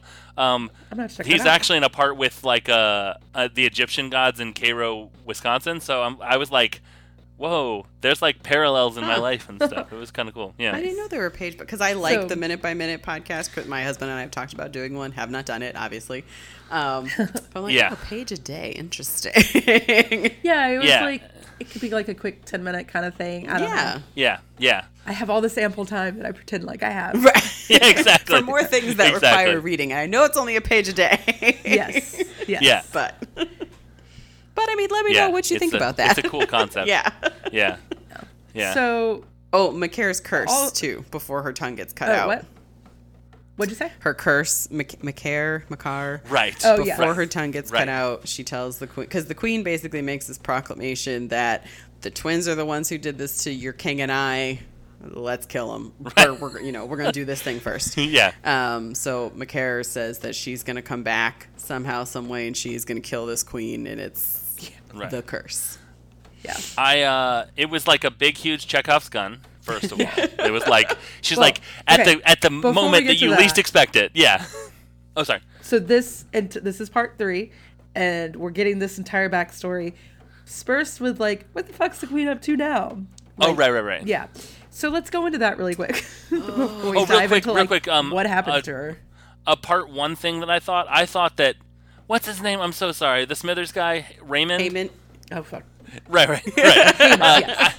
Heyman. I thought that he was the one that said that curse because he remembered it, but he was like, and then someone said a curse, and I wrote down in my notes, and he said that he was going to be the one to kill her, and then later I was like, oh no, that makes more sense. That twin said it. Yeah. Okay. That was all. Yeah, he's an interesting. I wonder if he's sired anybody else. I wonder if there's any like actual relationship between him and Maharet. I mean, like they haven't seen each other since 6,000 years ago, and Yeah. I don't think he sticks around. But also, like, I don't know. What does he do? He Yeah. seems like a nice vampire as far as like vampires Yeah. go, but whatever. Right. So this is all being told to like essentially the 10 to 12 vampires that have all Survivors. gathered up, the, like the Right. 17 that still remain. The main cast. Yeah. Right. Yeah. And then while that's going on, Akasha and Lestrade are just like traveling the earth. And she's like, so now you are my king because Yeah. like you woke me up with their song and I love you. I want you Yeah. to love me. He's like, okay, cool. And she's like, so what we're going to do is kill 90% of men. And he's like, wait, what? Yeah. Well, first she tells him, I'm going to ask you to do things, and you're just going to do them. And I was like, well, this is And they not do, a like- good sign. Yeah. They do like a whole new world, but without a carpet. Yeah. Like, She teaches him how to Um, fly. yeah, she's like, look, and do this. yeah, and you all can his fly. powers. But then, there And are he's like- other things. He's like, spare 100 years. Let's go hang out. I want to show you this new world. And she's like, no, I've seen it through the eyes of everybody Yeah. else. Like, this world is horrible and it's all men's fault. Right. And I was like, cool. Yeah. We read The Power last year. Yeah. We know how this turns out. Yes. But also, like, okay, cool. Like, this is kind of very progressive. And then it's like, yeah, they rape and torture people. And I'm like, okay, hang on. yeah. As on, we bitch. learn what we learn, I was like, you did this to these twins. Like, Now, to her point though, without men, she wouldn't have been able to do that. So like, I mean, that's true. She wouldn't have been able to. She wouldn't have been without able a to hammer, rape. you can't pound the nail. It's But she, like, so part of me was like, have you found a moral core? And is this who you are? And Right. then it was like, because I was like, you know what? I can get on board with this, like, if this is what your core is. And then the rest of the vampires are like, no, you just want people to worship you. Like, Yes. go away. Like, yes. yeah. what? Because So- they do it to one village somewhere where, or no, it's Yeah. some vampire that we met at the beginning where he does this Akeem, whole, yeah. yeah, Yeah. he does this whole ceremony thing of people who want to be killed. And It's like a tourist attraction, but at the end, the VIP section gets killed. yes, but you want to. The other thing, like you are Right. up front Right. trying to get picked. So they go and they kill all the men and any women who try to help the men. But then when they leave, she says, tell everyone what happened here. Also wait for I will come back with more instructions. Like you wait for me. Like she just wants to rule. I wonder. I'm God now. Yeah. Yeah. FYI. I think she's convinced herself that by taking Right. away all men, there will be no violence because she says basically, I'm creating an Eden. It'll be wonderful. And I'm assuming, I think she says like male children will be mostly aborted. And then after a while, Yeah. when we've had many generations of happiness and peaceful, just peace, then we can slowly start introducing men again at a higher rate, essentially, until they're reintroduced into Right. society where we don't have to. So I feel like she's convinced herself of this, but she just wants to rule and be worshipped. Did you guys ever? This might seem like a non sequitur, but I was really reminded of. Did you guys ever see or read Inferno, the Dan Brown book? Oh, which one is that? Which number is? That's the one with Dante stuff. I think maybe 4. No, it is Okay. No. the one I started a few times and was like, Okay. oh, Dan Brown, you're starting to sound too smart for your own good. And It's the haven't been one able to where finish Robert it. Langdon wakes up in the hospital not knowing what's going on, and he's been Yeah. shot and It's stuff. not the one where a Um, priest I has a watched kid, them- right? Was that one? It's what? not the one where the priest has the kid. Okay, because that's No, the only that's one I Angels and read Demons. because I never read Da Vinci's Right. Code because I saw the movie and I just couldn't get into it. Right. It's Tom Hanks was horribly miscast, but in as that character. which is but- saying a lot about Tom Hanks. Oh, I love Right, and Tom Hanks He's did the so best great. with what he could, and actually, Right. Inferno the movie was good because it didn't start off with Tom Hanks being like, "Listen, I know icons, and I'm icon guy." He's like, "What the hell is going on, and why is someone shooting at me?" Which I'm like, "This is a good way to start." Anyways, I'm gonna spoil that movie or that book Right. or movie right now. So That's fine. That's fine. They've been out the for a point while. of the thing is right, exactly. The point of the thing the bad guy, let's call him, wants to do is like curb overpopulation, and he's like, so anyways, I made this chemical weapon that kills half of the population, and it's going to be released. So protect it. So like, hey, my people that follow me, don't let anyone get to this thing. Here's the path to it, just so you can protect it. I don't know, some weird Bond villain stuff. So in the movie, they like win and like the thing doesn't get released and everything's good, right? In the book, though, it turns out that the thing went off a week ago, and how it does its thing is it makes half of the population sterile. So it does. Shit. It's not like everyone dies. It's a like half the population now just can't have kids, so the overpopulation will be curbed like that, which is kind of a horrifying way to end a book, Dan Brown, but also sort of like the villains won and everyone sort of just doesn't, like, it's sort of like, oh, well, okay, I guess. And that was sort of what I was getting from this, where it was like, wait, I was like, in part 3 specifically, I was like, is she right though? Like, she's like, you know how like the Nazis just happened and like everyone's fighting in like the Middle East and all this stuff, and like we atomic bombed the crap out of Japan and all that stuff. Remember how men were all of those things? What if we just like got rid of 90% of the men? I was like, gosh, I can't think of a counter argument. And then in part 4 they come up with a great counter argument. They come up with quite a few arguments, and I'm like, I didn't think of any of those, because I was also watching the Lorena Bobbitt documentary 4-part on Amazon. I did not know how much I did not know about this case, and also what complete utter trash. I texted my sister at one point. I was like, I wish Akasha was real so she could come and use her powers on John Bobbitt, because he is a fucking asshole, and I did not realize, like, I did not know anything about this case other than she cut his dick off and threw it away, and they reattached it, and he went into porn. I didn't know the why. I didn't know what he was up to after. It's a really good documentary, but dear God, he is trash. And I just kept thinking, okay, Akasha's she do it. The rumor was that Lorena Bobbitt worked at a salon in our mall in my town. I don't know if that was true or not, but like whenever I see the one salon at the mall, I'm like, oh yeah, there's where she worked. Cool. I have no idea. But like in part 3, I was like, why is he fighting her so hard? She's making such great points. Because he's a man.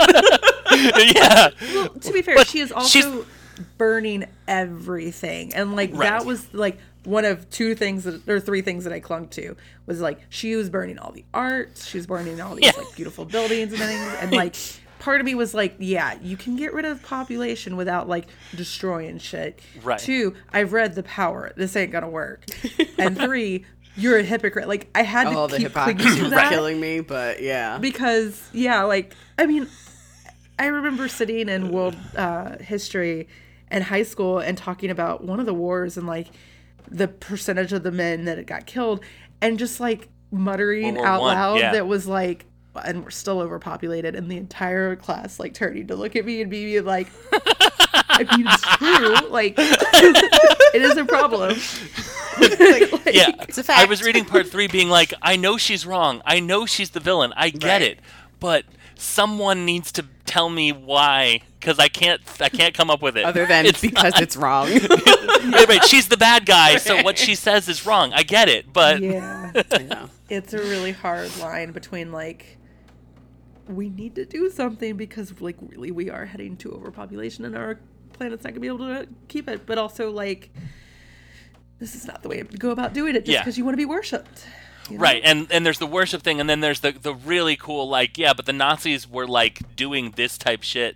Yeah. Like, that was what the right before what you're talking about, the thing that led up to that was this. Yes. Was them saying, like, hey, this portion of the population, if we got rid of them, the world would be a better place. Like, I was like, oh, there it is. Yeah. Got it. Cool. Thank you. Yeah, and I think Marius it's like flipping to the end of the book. Yeah. Marius points out, like, there are things that you can't control. Like, you can't control disease. You just want to be worshipped. Right. Like, the disease thing, absolutely. You are not going to be a healer. Like, you're not going to be able to perform miracles that people are going to want. And yeah. And women aren't, like, unviolent. I mean, it's not like you're look at in the mirror itself is like right. Yeah. Exactly. Look in the mirror where you can see your vampire face. Like, yes, like exactly. And then wait like 30 years and go read The Power, which like literally sets up why this is a bad idea. Yeah. Right. And there's like part of me is like, if we could somehow do a social experiment that like separated kids to see if like this is actually like ingrained in us somehow, or if it is taught, and like that'd be one thing, and also still probably not ethical. I don't know. It's like my head spins several times, and it's like I don't know how you figure out if this is what this is, but this is not the way to go about doing it. And this is going to backfire. Like, I'd be happy just getting all the men out of Congress. I mean, I think that's a great starting point. Yeah. Like, we don't need to kill them. Yeah. Just don't let them, into the building. We are in a national emergency right now. Let's all take a minute to remember, something bad could happen any second. And so part 4 is literally like we're sitting at a round table talking. Yeah. Okay, I was so sure this was going to be a debate. Like, I was like, are we going to solve this through speech? Because that's kind of wild if we're going to do that. Like, are we going to argue this out? Yes. For a second, it was kind of nice. I questioned. I mean, she told us that she was not going to kill them. But I was like, are you really not? They're all in this one room. But she had said that they would all be her angels, essentially, to help her like enforce this new world order. So she did not immediately burst the young ones into flames. She also literally cannot kill some of them. Some of them, Sure. Really like that this didn't turn into like a really big battle, and I was really amused because, like, she's not an idiot. She's psychotic and like a sociopath and had like all the past, but she's not an idiot and recognizes that like. You can make threats, because she does. She still threatens. She's like, if you don't agree to do this, I'm going to kill you. And it's like, right, cool, go ahead and try. Right, or but like to hurt. What's Brad Pitt's character, Louis? Yeah. So Louis like speaking up, kind of like, I don't want to say out of turn, but like he's talking with a lot more gravitas than he has powers and stuff. And like Lestat's like, so I thought basically Louis about to go up in flames right now, but then he didn't. And like the really nervous guy that I can't think of what his name was, but Eric. There was an Eric. Yep. Yeah, that he was like, she'll kill us all. I think Eric just kind of shows up in this book. Yeah. You would have thought he had a chapter in part 1, but he did not. I mean, so I was like, who are you? Everyone else has somewhat of a backstory. Yeah, exactly. Maybe he's older. Maybe he's one of the children of the millennial, which I still don't fucking know what that means, but whatever. Like, it has to be like the 1000 one, right? Not the... No, because there's a couple people that have been around for 2,000 years, and they're children of millennium. I'm like, cool. Maybe this is addressed in another book, but just like a sentence of like, and just so you forget this is what this means. But whatever. Yeah. Like, I get it. This is supposed to be a sequel. Yeah. Right.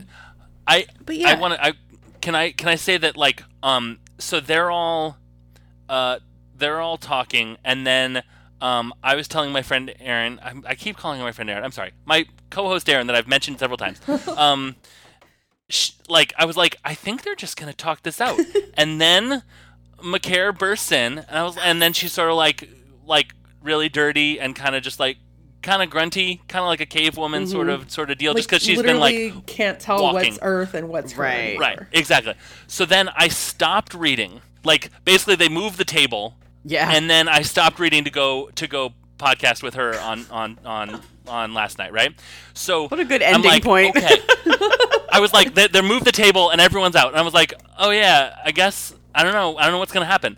So then I get back into reading it last night after I got back from podcasting, and literally the next sentence is, then Macaire rushed her and just yanked her head off. Yeah. I was like, what? Yes. If I'd read one more sentence. I had to go back and be like, oh, wait, she did it. Oh, shit. Because, like, leading up to that, Lestat makes note that it looks like Akasha is trying to assess the situation, who has what, can do what, and then also kind of gathering her power to take them out, and that, he finally says that he can't follow her through this. Like, she knows there's no one on her side. So I was like, this is going to be a big fight. I think Macaire might push Maharet away from her because that's her twin. Like, she's like, oh my god, we're finally reunited. And she's like, I got stuff to do. And then head right off. The curse. Yeah. I was like, I expected the head to maybe like snap back on, because I was like, surely she tried. We're not. She tried. Literally, yeah, that's true. Like she tried to reach for it. Almost 400 pages in. Like, this is how she died. She tried, but no. And she tried to like signal to Lestat with her eyes, like, you can fucking help me here, dude. Like, you could give me a little boost Little help. with your powers that I gave can you. Almost reach. Right. And then, like, not only beheads her, extracts and eats the brain and heart. Well, they And had that's to. how they solved the solution of Yes. everyone's gonna die. Oh, but wait, flesh eating saves the day again. Anne Rice for America's flesh eaters. I swear to God. So she is now the new queen of the damned. Yeah. I did like that And, Lestat like, is the one who basically- pointed that out, though. Yeah. About the like, dream. The like, demon do this. needs a core central point Yes. to start And from. we all don't die. Yeah. We also kind of learned that she's not a lot going on upstairs. Like, Right. Well, either yeah. she's just been in the ground for so long that, like, there's nothing on her mind. Or just in the jungle, because there are flashes, at least Lestat sees flashes of the jungle, someone walking through it. But I wasn't quite sure on when she woke up in this jungle. She was definitely awake at one point, because Maharet sees, like, she drew, like, their story on a cave over here, and then somewhere in South America, her sister clearly was the one, she didn't draw it. She drew their story on a wall there, but there was don't know if she really interacted with people. In the long line of the 80s really promoting the archaeological industry, there was a cool chapter where the dude's like, there's this painting and there's this painting. I totally forgot about the old dude. Yeah. It's one of those little poor chapters old at the dude who, beginning. like, Yeah. the and poor Maharet old was sponsoring him, which it was cool to be like, oh, that guy, right. I totally forgot about it just until now. But Yeah. like, that was his life work. But really, she was trying to see if he could find her sister. Yeah. Right. But Yeah. Yeah. Was his kid? No, his kid was not Jesse. No. I thought his kid would also have, like, a point in this, because it was like she was going to take over his work. Nope. There was a bunch of things where it totally was like, forgot about her why didn't until you write this a point. book about this? Yeah. Why didn't you write a book about this? I would Rice. have been fine with that too. But it was and that's the end of the book. Oh wait, no, Nope, one more time. There's One more. like literally this, like, that could have been like literally after this, almost nobody stays. Everybody like, this isn't the meetings of a mind and suddenly we're all this group. Everybody's like, all right, well, that problem's solved. I will see you later. And even Jessie, who's like, this is her, however great grandmother removed house. She's like, well, I'm going back to the human world for a while. I feel like most of them This end is up weird. at Armand's Night Island for a while, but then they Yes, slowly they do. move They- there. They go and But chill. we didn't. I'm need really this. interested in this as a TV show because this is how a pilot ends. This is exactly how a pilot ends, where it's like, then they have a headquarters and they all hang out. There's like three things of banter. There's like, oh, look, this person can be friends with this person. They have some interactions. Yeah. And then, Yeah. like, I'm excited about episode 2. Yes. Like, because Gabrielle it's exactly and how Jessie you were do. walking around together, and Yeah. Lestat's writing this book. Do Marius and Pandora get back together eventually? Like, there's a lot of things. Will that they, happen won't here. they? Yeah. Yeah. But no, instead it's like, hey, part 5 is like, so I'm Lestat and I'm writing this shit. And also Yeah. we're going to go talk to David Talbot. Why? Because I want to. From the Because Talamasca, I'm me. I'm like, It's all right. And I then, wrote like 2 things about this. I wrote, everyone stays at Armand's Night Island for a while. Lestat starts writing, and then I was like, I'm not writing anything else about this section no, because like, it There's literally like a- is him and Louis going to visit and like prancing around London or France or something. I don't Which know. Louis did not in my wanna, mind, like, Lestat. Yeah. yeah. There's a they make up rules about like, all right, yeah. we don't make any new vampires. We clean up after ourselves if we kill someone. Which they were kinda we supposed don't- to be doing We don't anyway. release any more albums. Right. Yeah. That one's like looking at you. and then Lestat. Lestat's like, I'm not gonna do any of those. Yeah. All right, I'm out. And Marius is kind of like Mr. Belding. He's kind of like, okay, all right, I asked you to do it, but you're Lestat's gonna be Lestat, and Lestat's Yeah. like, yeah, I'm gonna go break every single one of those rules right now. So Louis, you coming? And Louis is like, Yes. He also hasn't told them, this part I did think was interesting, but it didn't have to be in a whole chapter, was that he did not tell them the extent of his powers. They did not know that he could do Right. pretty much what Akasha could do, like the flying, Right. but like Yeah, he can't like- do the teleporting. I think he can do the bursting into flames thing. Did we see He him can do do Yeah. a few things, yeah. Yeah. Like, it would have been cool to end with that kind of cliffhanger and not the David Talbot shit. Yeah. But, Right. like, Does David Talbot come back? yeah, Did we look apparently that the up? next book's, like, all about him becoming a vampire. I don't know. What? Oh, he becomes a vampire. Yeah. Come on. And I mean, also, Louis maybe, Dickens like, card. when you become a vampire, you become a younger guy if you're an older guy. What? Because there's Oh, a sure. comment in this of, like, hey, is everybody, like, really super hot before they get changed? Or does, like, becoming a vampire make you super hot? Because, like, there are no is it? ugly vampires. And I was like, It's true. Am I thinking of Way to be meta. Buffy or Twilight? There's something in there about, like, she was just a little bit hotter. He was just kind of like, there was something about him that was like, he used to be only okay, and now he was kind of like really hot. I feel like that was a Buffy thing, where it was like, is it me or is I this feel guy like that's, way like, hot episode now? 1 or 2 of Buffy was, like, Yeah. you get the confidence because you have no Oh, moral yes. code. Cordelia says it to Xander's friend, Eric. That might Yes. be the actor's real name. Jesse. Jesse's his name. Jesse. He gets turned Jesse. and Yeah. he's all, like, confident and dickish to her and wants to dance. And she's like, oh, he's okay. And Yeah. it's- Right. Yeah. Yeah. So, like, you learn, like, pickup artist stuff. Yeah. But you're a Just vampire. have confidence in yourself. Right. Right. You're negging all these vampire hunters and Yeah. stuff.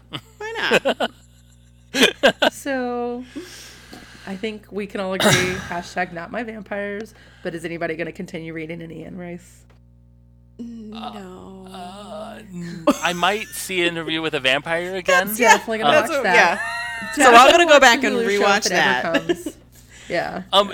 Do you either of you know those 2 books she wrote about Jesus? Yes. Nope. So did she like Interview with a Vampire Jesus, where it's like, but No, here's but I Jesus' would secret so love that. backstory?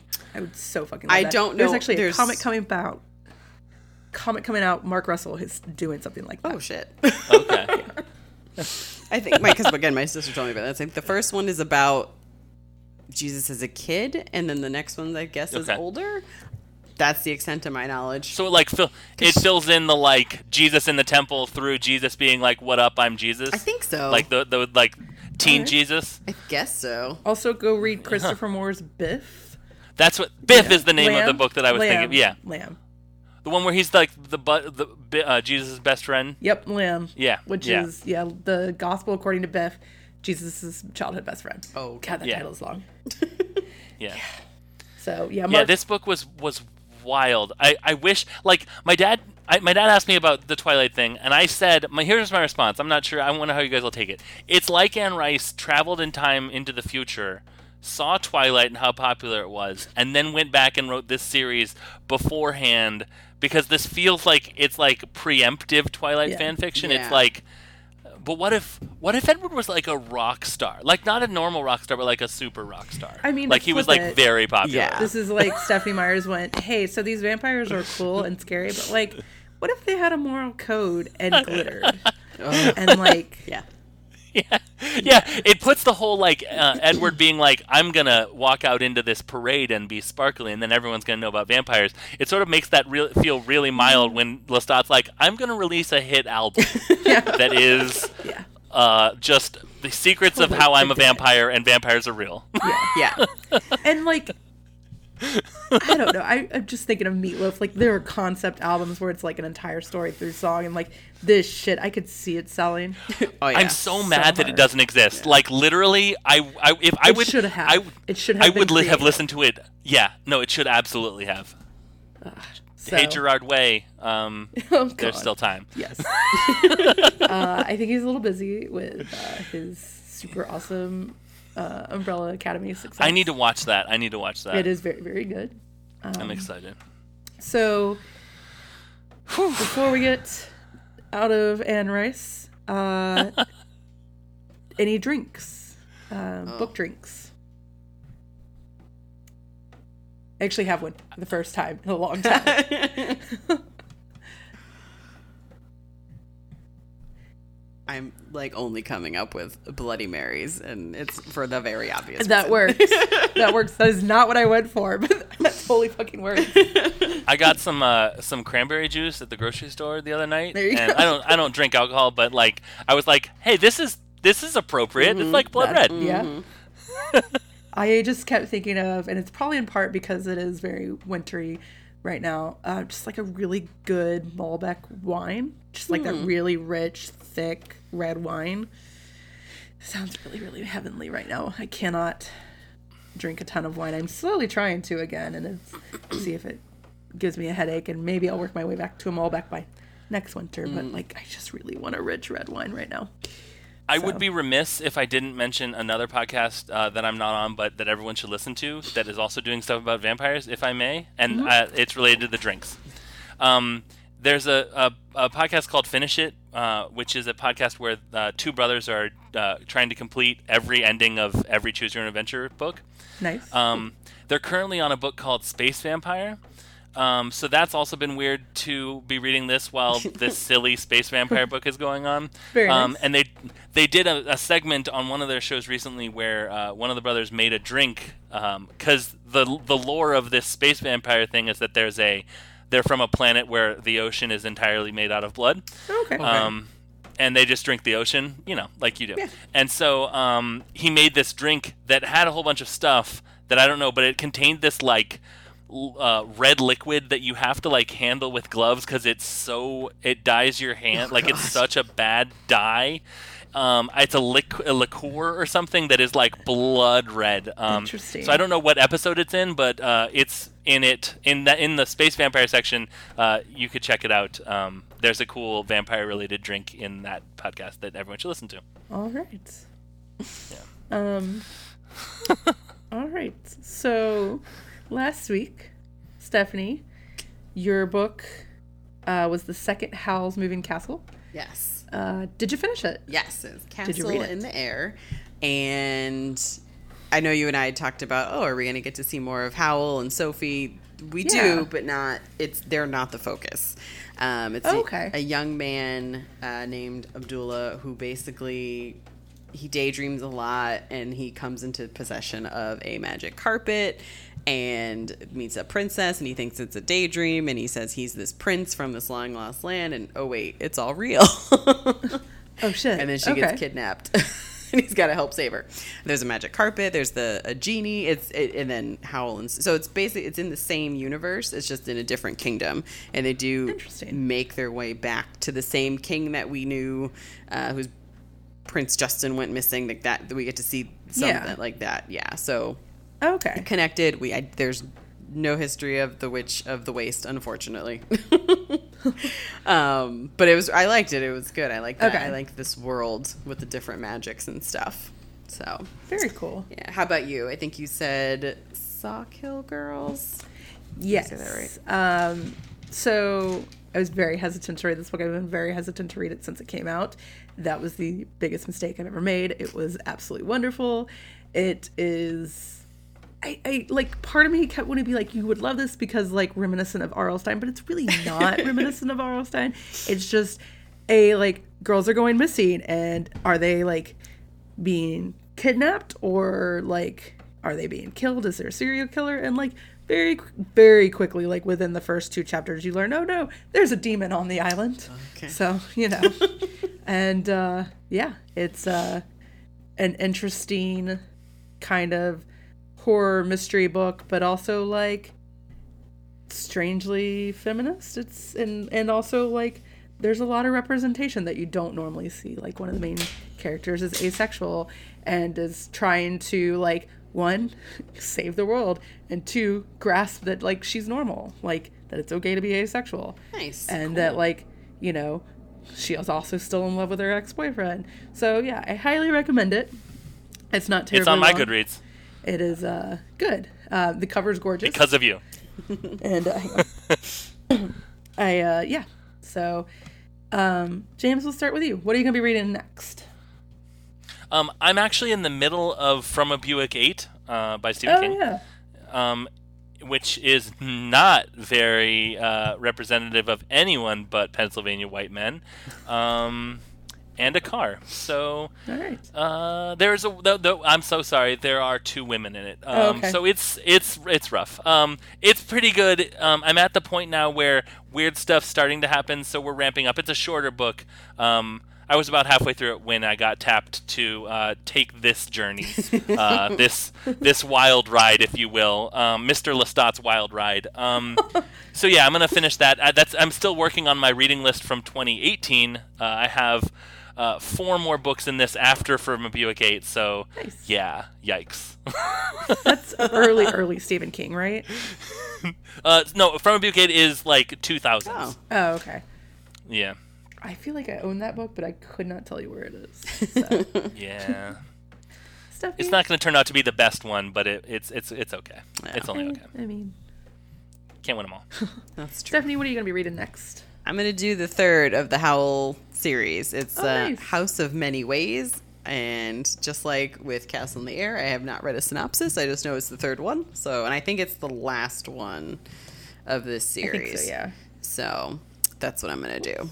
See where this takes Very us and what else we get to learn about Sophie and Howl. So, Very, very cool. how about you? What are you reading? I need to clear out some of my quote-unquote currently reading books that have been sitting for a while.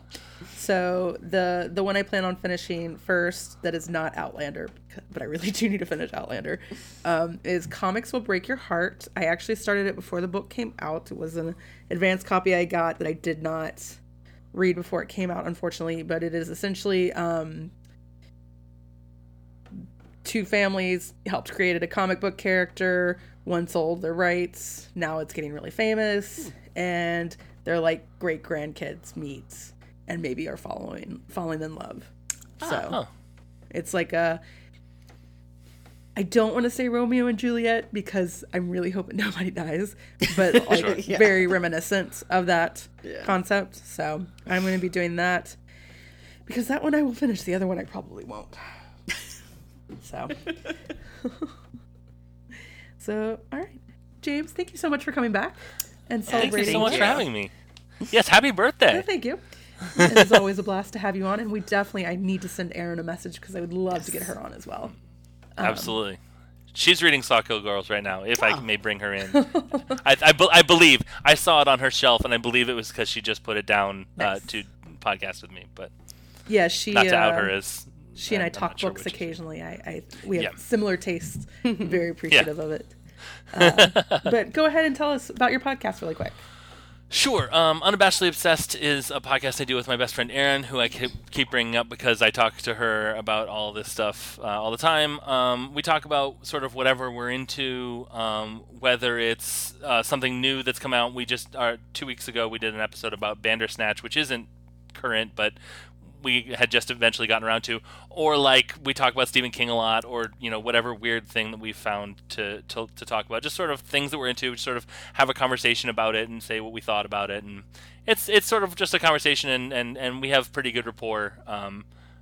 We've known each other since 7th grade, so we know each other very well. And then we are also on an actual play role-playing game podcast called Kids on Bikes, which is the first podcast to use the Kids on Bikes gaming system, which is really cool because we got kind of like the blessing of the creators of it and stuff. Our DM Daniel kickstarted the game, and so he got like all this advanced stuff and was like, I want to do a podcast about this, and sort of tapped a bunch of us together, and then we sort of would tag the creators, John Gilmore and Doug something. Levzilla is his Twitter name, but that can't be his last name. It might be, but they like are on board, and like we're in talks with having them on our show as like NPCs and stuff. It's gonna be really cool. We'll be having a really, really fun time doing it. It's a very cool collaborative storytelling system. And there's a bunch of us that are sort of all pretty good at coming up with really cool stories. So it's been a lot of fun to do, so Kids on Bikes is at kids_bikes, and then Unabashedly Obsessed is at UFO Podcast. Very cool. And I'm at Unabashed James, if you want to follow me individually. And you should. Oh, thanks. Stephanie, what about you? Got anything to plug this time around? Not yet, but Okay. next time I think so. Very cool. I was about to say March is coming up, Yes. so hopefully we get to hear something soon. as for me, the only other podcast that is live right now is Minds at Yerk. So Yay! go listen to us talk about Animorphs and get a little weird sometimes. It's such a good podcast. Oh, thank you. Thank you. We there's a couple episodes that I definitely don't remember, and people make comments, and I'm like, oh, I guess we did do that. But yeah, my other two they're both just on hiatus right now for various reasons. But my blog has also started back up, so you go check it out. It is www.meggriffin.com with 3 G's in the middle, which is essentially my handle on anything. Mostly book reviews, occasionally the top 10 Tuesday stuff, and eventually getting more back into my writing and stuff. So we'll see how long it lasts this time. But yep.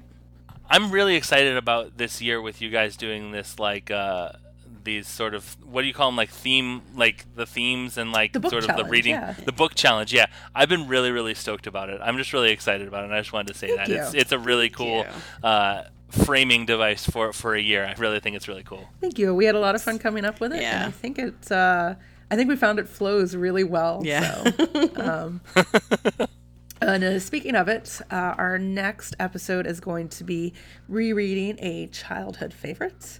And we're going to be rereading one of Stephanie's childhood favorites. Yep. Are You There, God? It's Me, Margaret by Judy Blume. Because I definitely read that over and over and over again. Very excited. I feel like Judy Blume is like very much a part of a young woman's repertoire. Mm-hmm. So, and maybe some young men, I don't know. Like, it's kind of hit or miss on the guys I know, but it'll be definitely good to. I haven't read it in probably 20 years. Yeah. So yeah, it's been a while. It'll be good to check out. As for this podcast, you can find us at JVC on Twitter, Facebook, Twitter, and Instagram. Our Facebook group is a handbook for judging fabulous retellings covers.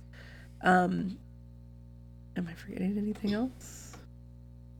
I feel like that's usually longer, but apparently I'm not remembering something. We will be back in 2 weeks, and until then, don't forget to support your local libraries. Yay!